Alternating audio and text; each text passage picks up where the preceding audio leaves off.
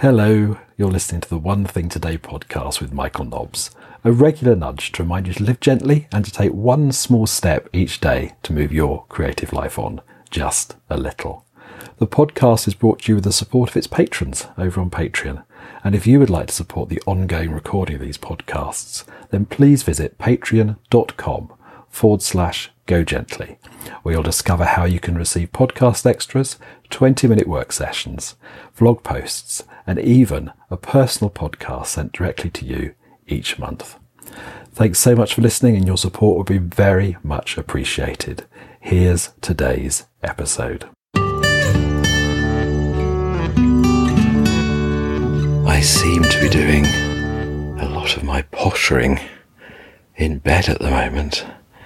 I've just been spending a happy little while getting a notebook ready for my 50-day retreat, which I'm already well into the first week of. Hello, I'm Michael Nobbs, and this is episode 1610 of the One Thing Today podcast. If you followed any of my past 50-day retreats, you'll know that central to them is the idea that I have a notebook that creates the container of time for me, the container of 50 days. And I do that by having a new notebook that's just for that particular 50-day retreat. And usually I also try and distance myself from the conventional days and dates by deciding that my week is either a 5-day week, so I have 10 of them in my 50-day retreat, or a 10-day week, in which case I have 5 of them. And it always feels really good to be just that little bit more disconnected. So I have this container of the notebook to be in, and I tend to lose track of the days and the dates, and that really helps create a feeling of retreat when physically I'm not able to go somewhere different. Perhaps conventionally a retreat would be to go somewhere, perhaps somewhere lovely and quiet and peaceful, and somehow have that retreat there. But certainly over the last couple of years, that's been impossible for external reasons that we all know about.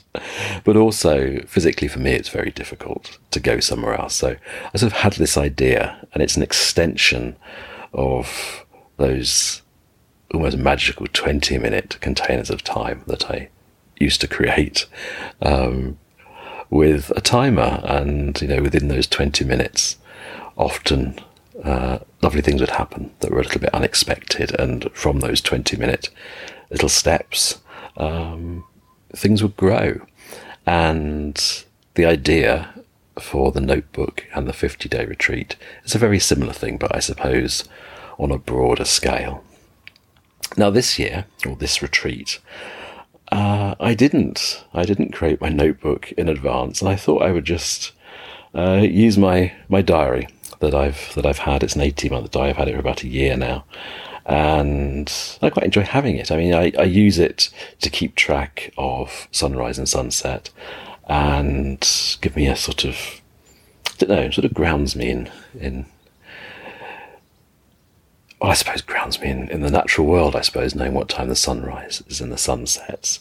And I have very few appointments, but I do keep track of any appointments I've got in my diary, and also the few things that I need to do, particularly around Patreon. So it's a book I'm used to. I like having it out by my bed. I write something in it most days. I also keep track of my energy levels and maybe one or two other things in that as well. And I thought I would just keep using that for this this particular 50-day retreat. Partly because it happened, the retreat sort of suddenly felt like the thing to do, so I hadn't had time to get a notebook. And also, I just didn't really feel like I had the money to spend on a new notebook at the moment. So I thought I'd just see how it was, just using my diary. And what's actually happened this week, I think I'm 8 days into my first week of this 50-day retreat. So I'm having 10-day weeks this time. So I'm not quite through my first week, but I haven't felt as inside my retreat as I have done in the past. And I think that has been because I haven't had a separate notebook. So a couple of days ago, I went rummaging in my studio and I found an old Moleskine notebook that had a few things in it, but not very many. I'd obviously given up on it. I think I was using it in 2006. And I think because it had a very thin paper, it wasn't good for drawing in. And I'd sort of put it to one side. So what I've done is I've just been printing out a few pages from the Moleskine website to have a overview diary of May and June, which will contain my 50 days. And I'm going to make some individual diary pages as well for the 50 days. I shall do the ones I've already had as well, and I'm going to carry on. So I shall probably transfer some information I've already got in my normal diary back over to the notebook. But just as I work on it, and I was doing some of it yesterday, and I've been doing some of it in bed this morning, I immediately feel as if I'm enclosed in a way that I didn't feel like I was. I'm inside this container of 50 days. I'm much more aware of the 50 days. And because I'm having this 10-day week and I can have a layout of 10 days in the diary I'm going to make within the notebook, I'm not sort of having my feet in two worlds. My original diary, of course, has 7 days in a week, so I'm seeing those every time I look at it, and I'm seeing the days as well as the dates. And yeah, I just realised that, making my own diary, having it laid out in the way that feels right for these 50 days, feels like a good thing. And it's also been fun. I've really enjoyed cutting out and sticking down, and I'm going to enjoy doing a little bit more of that later on today. So yeah, it feels like a good thing to do, even though it's a little late, but I don't think that matters. Better to realise that I need to change things a little, rather than carry on with things feeling just not quite right. So there we are. That's what I've been doing this morning. It's almost time to go and see the chickens, so I thought perhaps you'd like to join me again for that. I think I need to wrap up a little bit more. Looks a little bit chillier out than it has been. But if you'd like to come out and say good morning to George and Louise with me, we can do that in a few minutes. I shall pause this and restart in a few minutes' time.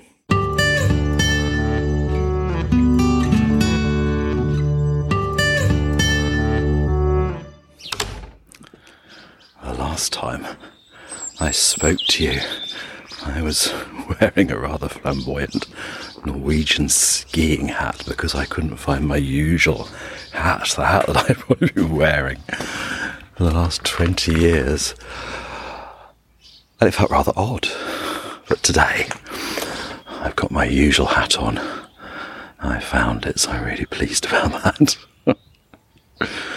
I can see George and Louise looking keen to come out. Let's get some mealworms for them.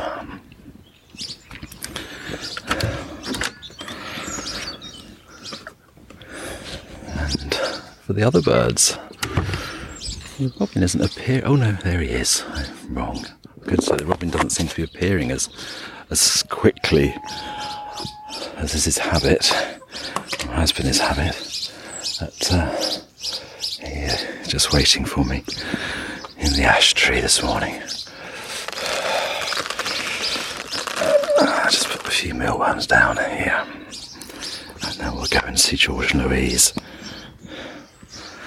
Again, doing it one-handed. It's a longer job this way. Hello, you're not my usual robin, I don't think. Hello. Slightly shyer robin is appearing. I wonder if this is the mate of visiting robin. Hello. Looking very sleek.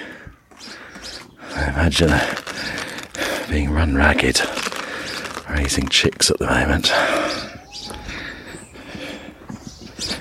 Make sure there's plenty plenty out for them.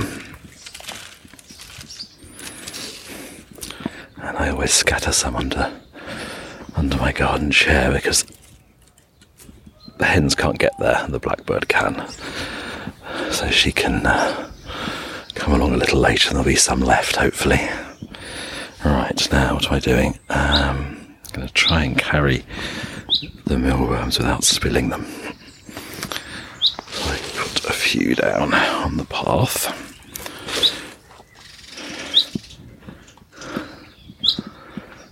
Hello, Louise. Gosh, you're going to be first out this morning. No, George is pushing her away in front.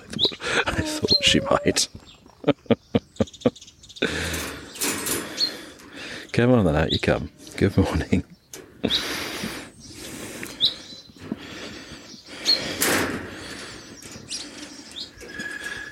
There. I think last time when I spoke to you, I hadn't put the mealworms down before I opened the door and poor Louise was looking most upset. Actually, he's got some this morning.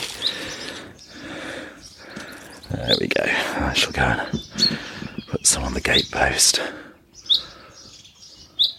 Gosh, quite a loud chorus this morning.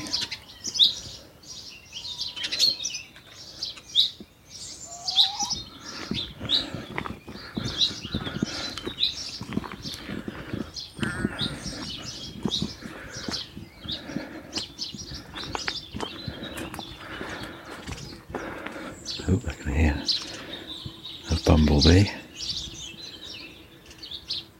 I wonder if the microphone's picking that up. Definitely one of the sounds of summer, the buzzing of bees. Oh gosh, it's a lovely morning. It's actually not too cold. I'm glad I got my hat on, but it looked chillier than it is. There's a lot of growth. The grass in the field is starting to grow now. There were some sheep and lambs in the field a few days ago. First time I'd seen lambs here this year. But I haven't seen them again. And judging by the way the grass is growing, they haven't been here for a little while. So I'm not sure where they are. I shall go for a walk at some point and see if I can see them. But it's quite a still morning, looking up at the blue sky through the new growth on the hazel tree. Yeah, lovely morning. I hope your day is starting well. I know I was debating with myself a little bit about whether to start a notebook when I was already well into my first week of my retreat. It almost felt like a backward step. But I'm really glad I did it. And if there is something that feels like it's taking you off your path or taking you backwards, but feels like the right thing to do, don't be frightened to stop where you are, turn around and walk back a little bit if that's what you need to do. And yeah, it's okay to change. We don't have to stick to what we're doing if it doesn't feel right. And maybe we can get ourselves on a better path, or a path that feels easier if we pause a little and notice and maybe take a few steps back. Take care. Have a lovely day. Maybe today or one day soon you can do one small thing to move your creative life on just a little. Thanks for listening. Take care. I'll talk to you again very soon. Bye-bye.